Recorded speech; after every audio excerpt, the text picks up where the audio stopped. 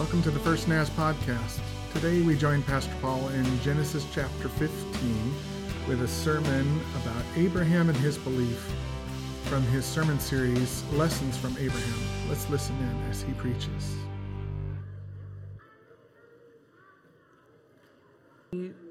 Dive into scripture for this morning. Let me just give a couple of quick housekeeping announcement pieces. One thing we haven't announced yet today is that 2 Sundays from now, the 27th of August, will be our annual picnic in the park. And so that'll be happening at Hell's Gate on Sunday the 27th in the evening. So we'll have our normal morning service here, and then in the evening we'll go out to Hell's Gate for that. That is one of the 2 opportunities every year that I baptize folks. And so if you have accepted the Lord as your Savior and have not yet been baptized, Scripture says I have to baptize you. And so let me baptize you, please. And that will be happening in the river on that evening. We'll baptize anybody who's made the commitment and is ready to be baptized. And then I wanted to just address Serve Sunday one more time. We have projects of all varying difficulties and ability levels.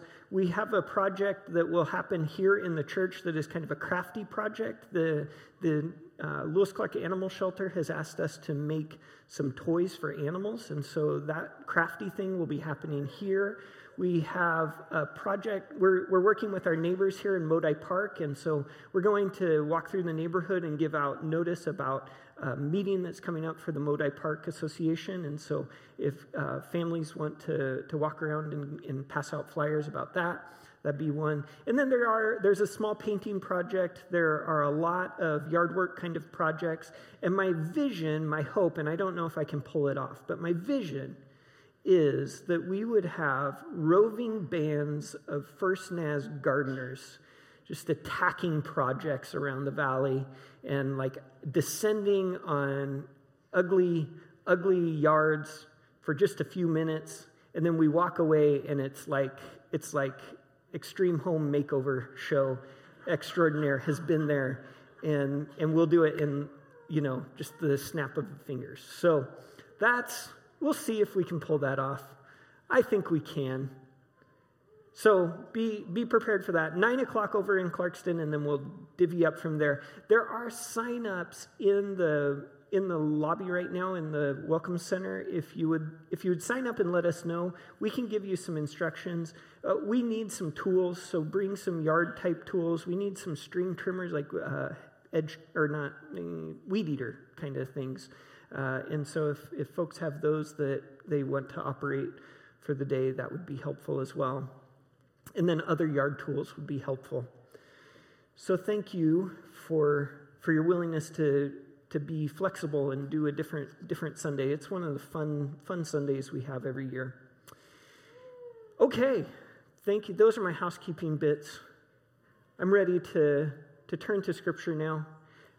We do this every week, not just out of habit, because we find wisdom from Scripture for living each week as we turn to the Bible.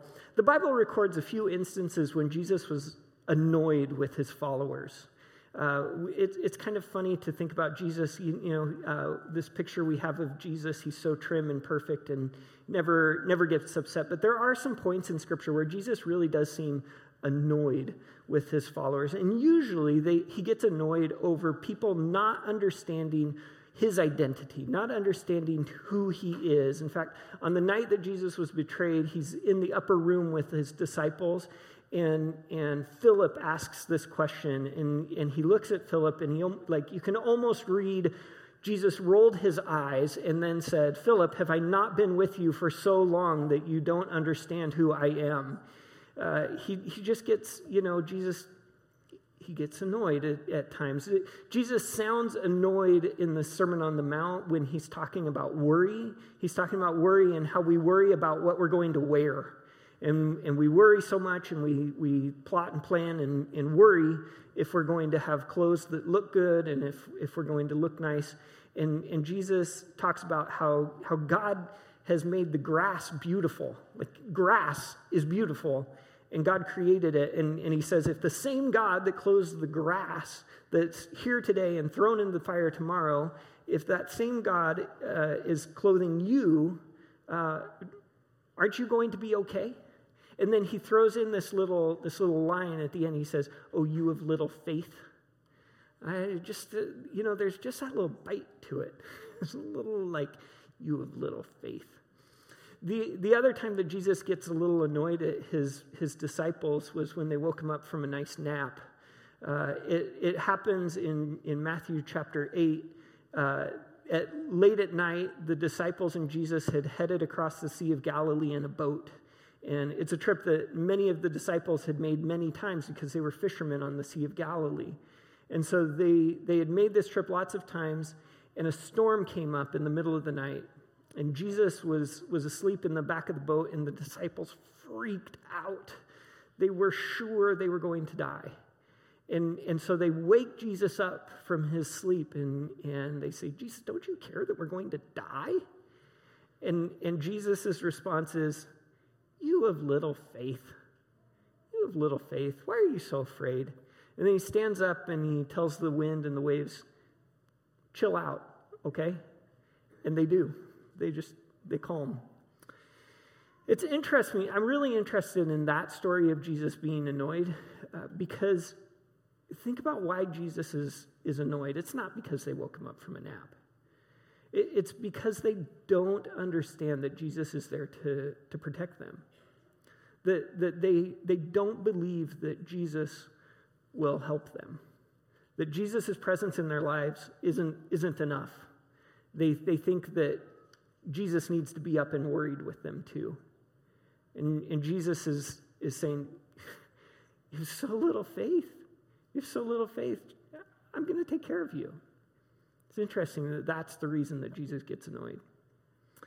So as we've been coming to Scripture through this summer, we have been looking at some of the very earliest stories that the Bible tells us. We're looking at the life of Abraham. Abraham lived about 1,500 years before Jesus, so that's like 3,500 years ago. So a long time. We're on the cusp of recorded history in the Western world when we look at Abraham. And Abraham's life and story, they share some foundational understandings of who God is and what God wants from people as people try to relate to God. And so Abraham's story, it begins when he is called out of familiarity. He's called out of the home of his parents, his parents' home, and he's called to a land that God would show him. And he goes into the land that God promises. And in the story today, he is in that land that God has promised him, and he receives a vision. And we're going to look at that vision. It's in Genesis chapter 15. And I'm going to start by just reading the first bit of that vision, the first 6 verses. And I'm not going to read the rest because I'm trying to be brief, but you're welcome to finish it and make sure I'm faithful to the rest of it. Because I don't want to just like pluck it for my purposes, but I think I'm being faithful, but I also want to be brief. So Genesis chapter 15, verses 1 through 6, it goes like this. Sometime later, the Lord spoke to Abram. His name is Abram in this passage. In chapter 17, God will change his name to Abraham, just for those who are curious. So sometime later, the Lord spoke to Abram in a vision and said to him, "Do not be afraid, Abram, for I will protect you, and your reward will be great." But Abram replied, "O sovereign Lord, what good are all your blessings when I don't even have a son? Since you've given me no children, Eliezer of Damascus, a servant in my household, will inherit all my wealth. You have given me no descendants of my own, so one of my servants will be my heir."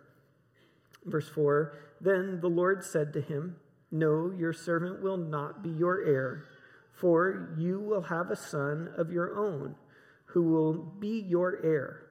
Then the Lord took Abram outside and said to him, "Look into the sky and count the stars if you can. That's how many descendants you will have." And Abram believed the Lord, and the Lord counted him as righteous because of his faith. I find this passage to be really interesting. This is kind of the second time I've taken a run at it this summer, and I'm trying to take a run at it from a different angle today, but I'm just really interested in the way that the Lord just shows up and starts making promises to God. And the Lord shows up sort of out of nowhere. Abraham has this vision. He wasn't seeking it. It doesn't seem like he has a vision. The Lord shows up and the Lord says, I'm going to protect you. You are safe. Don't worry about your physical safety. It's taken care of, and I'm going to bless you. I'm going to give you all kinds of stuff. And what's Abraham's response to that? Meh. Well, Lord, I don't have any descendants of my own. I don't have a son. I don't have any children. Lord, what good is that promise? He's like so whiny, right?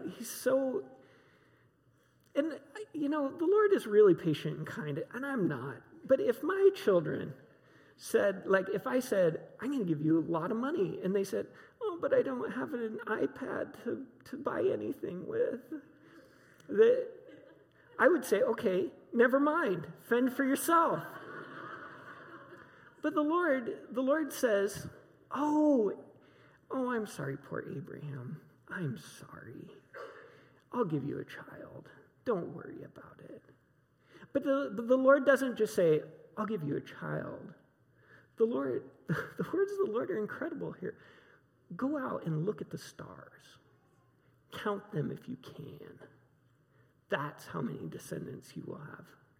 It's like in response to Abram's whining, he gets like 1,000,000 times more than he ever asked for. And the Lord is just like so incredibly kind to Abram in this passage. But the payoff, the reason that it's recorded is in verse 6, where the author tells us, and Abram believed the Lord, and the Lord counted him as righteous because of his faith. That's the payoff. But we have to understand what righteous means in order to understand the payoff, right? It's like that word is so churchy. It's so Bible-y. Like, we got to understand it.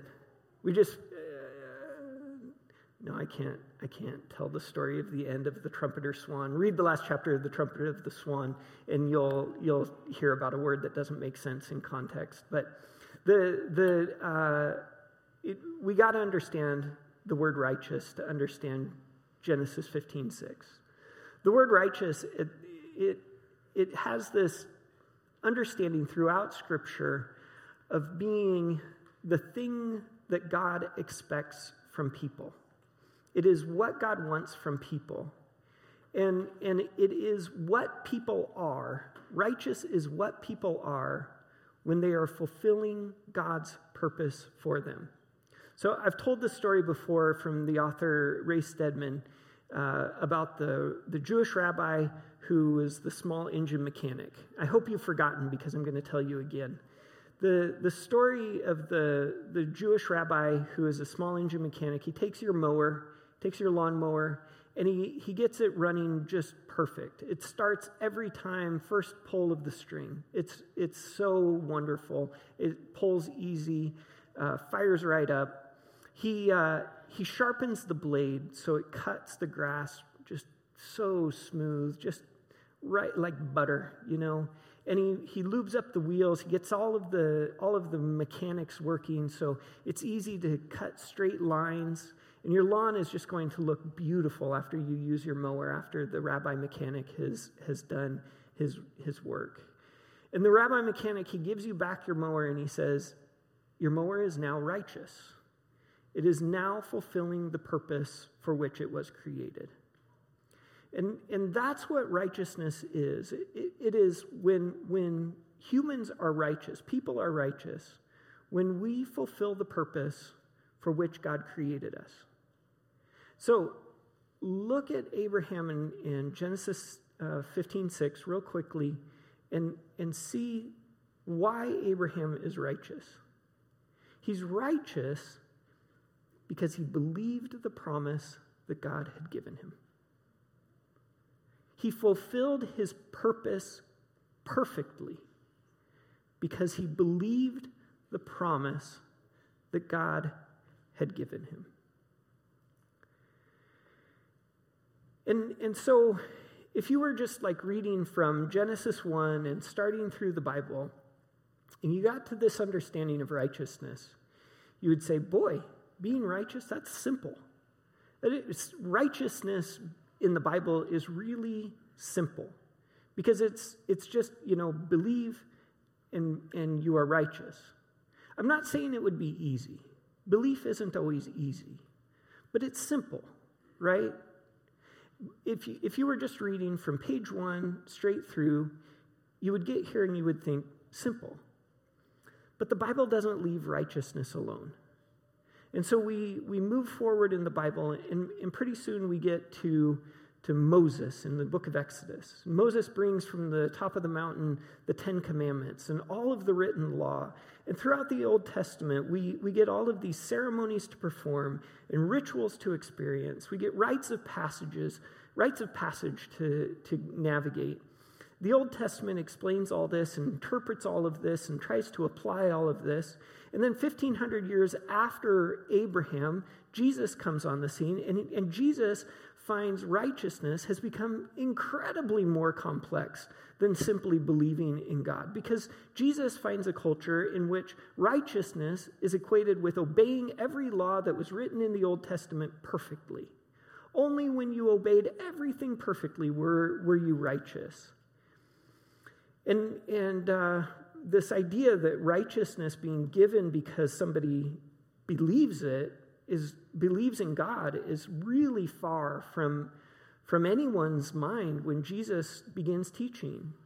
But Jesus begins to go back to what Abraham experienced. He tries to turn the tide and teaches people that what God expects is belief in Jesus. What God wants is belief in Jesus. And so that makes sense because Jesus also said, I am God. He said, believe in me because I am God. I am here to redeem you, to save you, to help you become righteous by believing in me. And so Jesus' followers, after Jesus died and was raised again and went to heaven, Jesus' followers tried to sort it out. Many of Jesus' followers were steeped in that old tradition, the Old Testament logic, where you had to follow all of the rules in order to be righteous. And one of the most steeped in the Old Testament rules was a man named Paul, the Apostle Paul. And Paul wrote letters to the various churches that existed in his day to help them understand what it looks like to be a Jesus follower. And one of Paul's letters, written to the church at Rome, became one of the most important documents that we have as Christians. And so in Paul's letter to the church at Rome, he goes back to that old story of Abraham. He looks back to Abraham and he tries to point people to belief equaling righteousness. In fact, if you look in Romans chapter 4, verses 1 through 5, the Apostle Paul wrote these words. He wrote, Abraham was, humanly speaking, the founder of our Jewish nation. What did he discover about being made right with God? If his good deeds had made him acceptable to God, he would have had something to boast about. But that was not God's way. For the scripture tells us, Abraham believed God, and God counted him as righteous because of his faith. When people work, their wages are not a gift, but something they have earned. But people are counted as righteous, not because of their work, but because of their faith in God, who forgives sinners. See, Paul tries to hearken back to that ancient logic. He tries to go back to that early story, 1,500 years before him, of Abraham becoming righteous, being called righteous because Abraham believed. That foundational story of what it looks like for people to be in relationship with God. And Paul retells that early Bible story to Christians so that we can hear that Jesus wasn't bringing about radical change. Jesus was hearkening back to what God had always designed people to be. Jesus was trying to point back to what God had always intended for the people he created. And Paul clarifies that for so long, people thought they could earn righteousness, like earning your wages. You could work hard enough and you could be righteous too. But Paul says righteousness isn't something you can work to earn. It's given as a gift. God freely counts people as fully human, fully becoming who God created them to be simply because they would believe. And then he goes on, a little down the page in verse 18, the Apostle Paul continues. He says, even when there was no reason for hope, Abraham kept hoping, believing that he would become the father of many nations. For God had said to him, that's how many descendants you will have.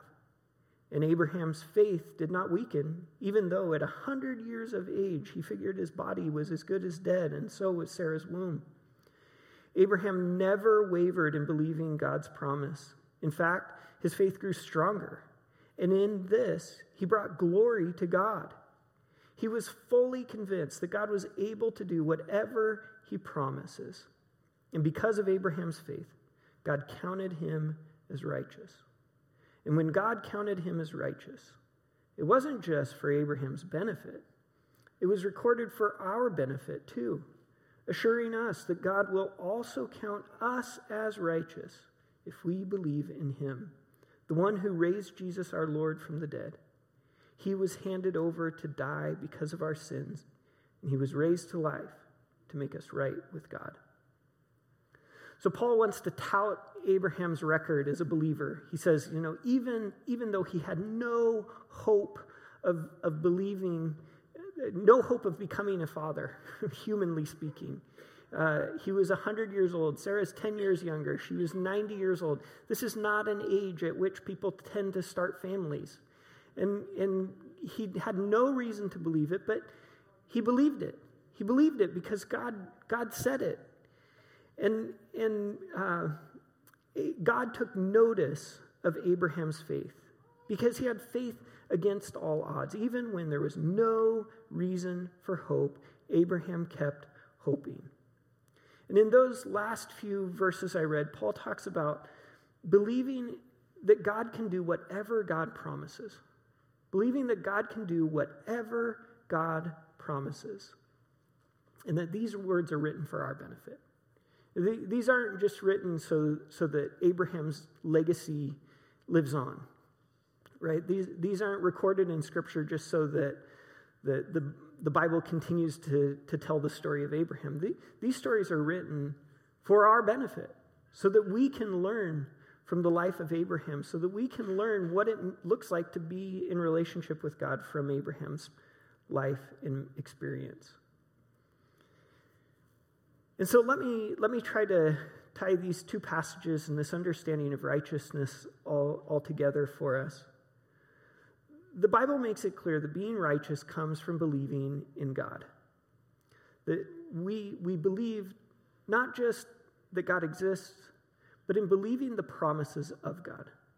Believing the promise that God can make us who he has created us to be. And when we say that, when we talk about like believing that God can fulfill God's promise, I think a lot of people come to church and they think, well, that means that God can take us to heaven when we die. And we get confused sometimes thinking that all we're talking about is eternity. Certainly we believe that God is setting the trajectory of our existence eternally. We believe that in life, God is pointing us toward eternity with God. That is what God wants us to experience in this life, is so that we would transition from this existence into eternity, and we would find ourselves just closer to Jesus than we were before. But we were always going that direction. But what the Lord wants to do in us goes so far beyond just going to heaven when we die. The promises of Scripture are for so much more than just heaven. The promises of Scripture are for life right now. The kids during this week of VBS, they were learning about the armor of God. These things that God gives us, helps us to live in this life for the Lord. My favorite piece of the armor of God is the shoes of peace. Isn't that an interesting idea? Think about being barefoot in your yard. If you live downtown right now and your yard looks like mine, being barefoot in your yard, it's not very fun. When you put on shoes, you can go outside and you can have peace in your backyard. God gives us the shoes of peace. God promises to fill us with the fruit of the Spirit in another passage in the New Testament. Paul writes about the fruit of the Spirit, that we could be people who are filled with love and patience and hope and joy. These are promises of God. We are made righteous when we believe the promises of God. When we believe that God could do in us what God has promised. That God could fill us with peace. That God could fill us with love for others. That God could fill us with hope. That God could make us patient. There are some people here who would say it would take a miracle.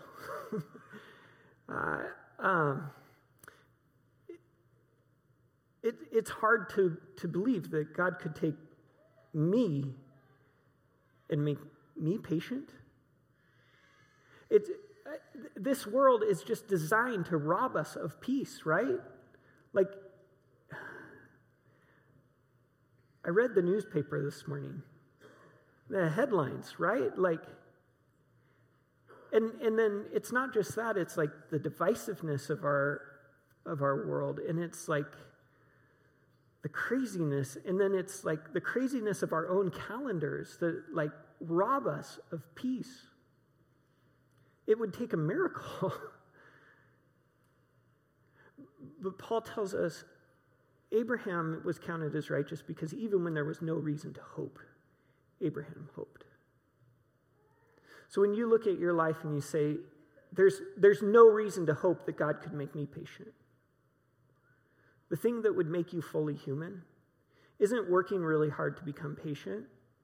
It's believing in the God who wants you to experience patience. The thing that will fill you with peace, it's not working really hard to root out all of the things that aren't bringing you peace in your life. It's believing in the God who created you to live with peace and wholeness in your heart and letting him do that in your heart.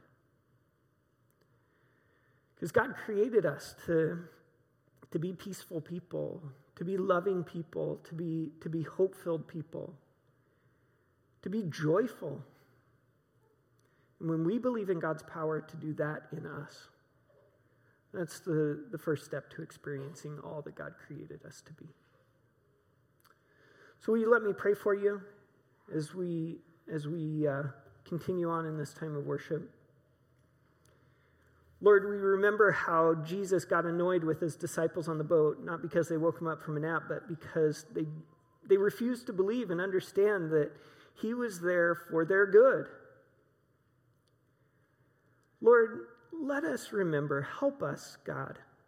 Help us to know that the way we are going to experience your good in our lives is not by working really hard, not by wringing our hands and fretting over the fact that we aren't peaceful or we aren't patient or we aren't full of love for our neighbors. Lord, help us to stop that and help us to look to you. To remember, God, that you created us to be whole. You are at work in us to take the broken pieces of our world and make them whole. And our job, Lord, is not to work really hard to make those things happen. Lord, our job is to trust you to do it. And so, God, we pray that you would be at work in our hearts. Lord, I believe that this is what you want to do in every person. And so, God, I pray for those who have tried to understand righteousness as following rules. God, I pray that they would hear this morning that you're not mad at them for breaking rules. That your hope for them is for freedom and for their good. And that you would be at work in them if they would trust you. I pray, God, that you would help us to experience this righteousness, this being who you created us to be, right here and right now, Lord. We love you, God. It's in Jesus' name we pray. Amen. Thank you for joining us on the First NAS podcast. We look forward to seeing you in person at 1700 8th Street in Lewiston. Come join us.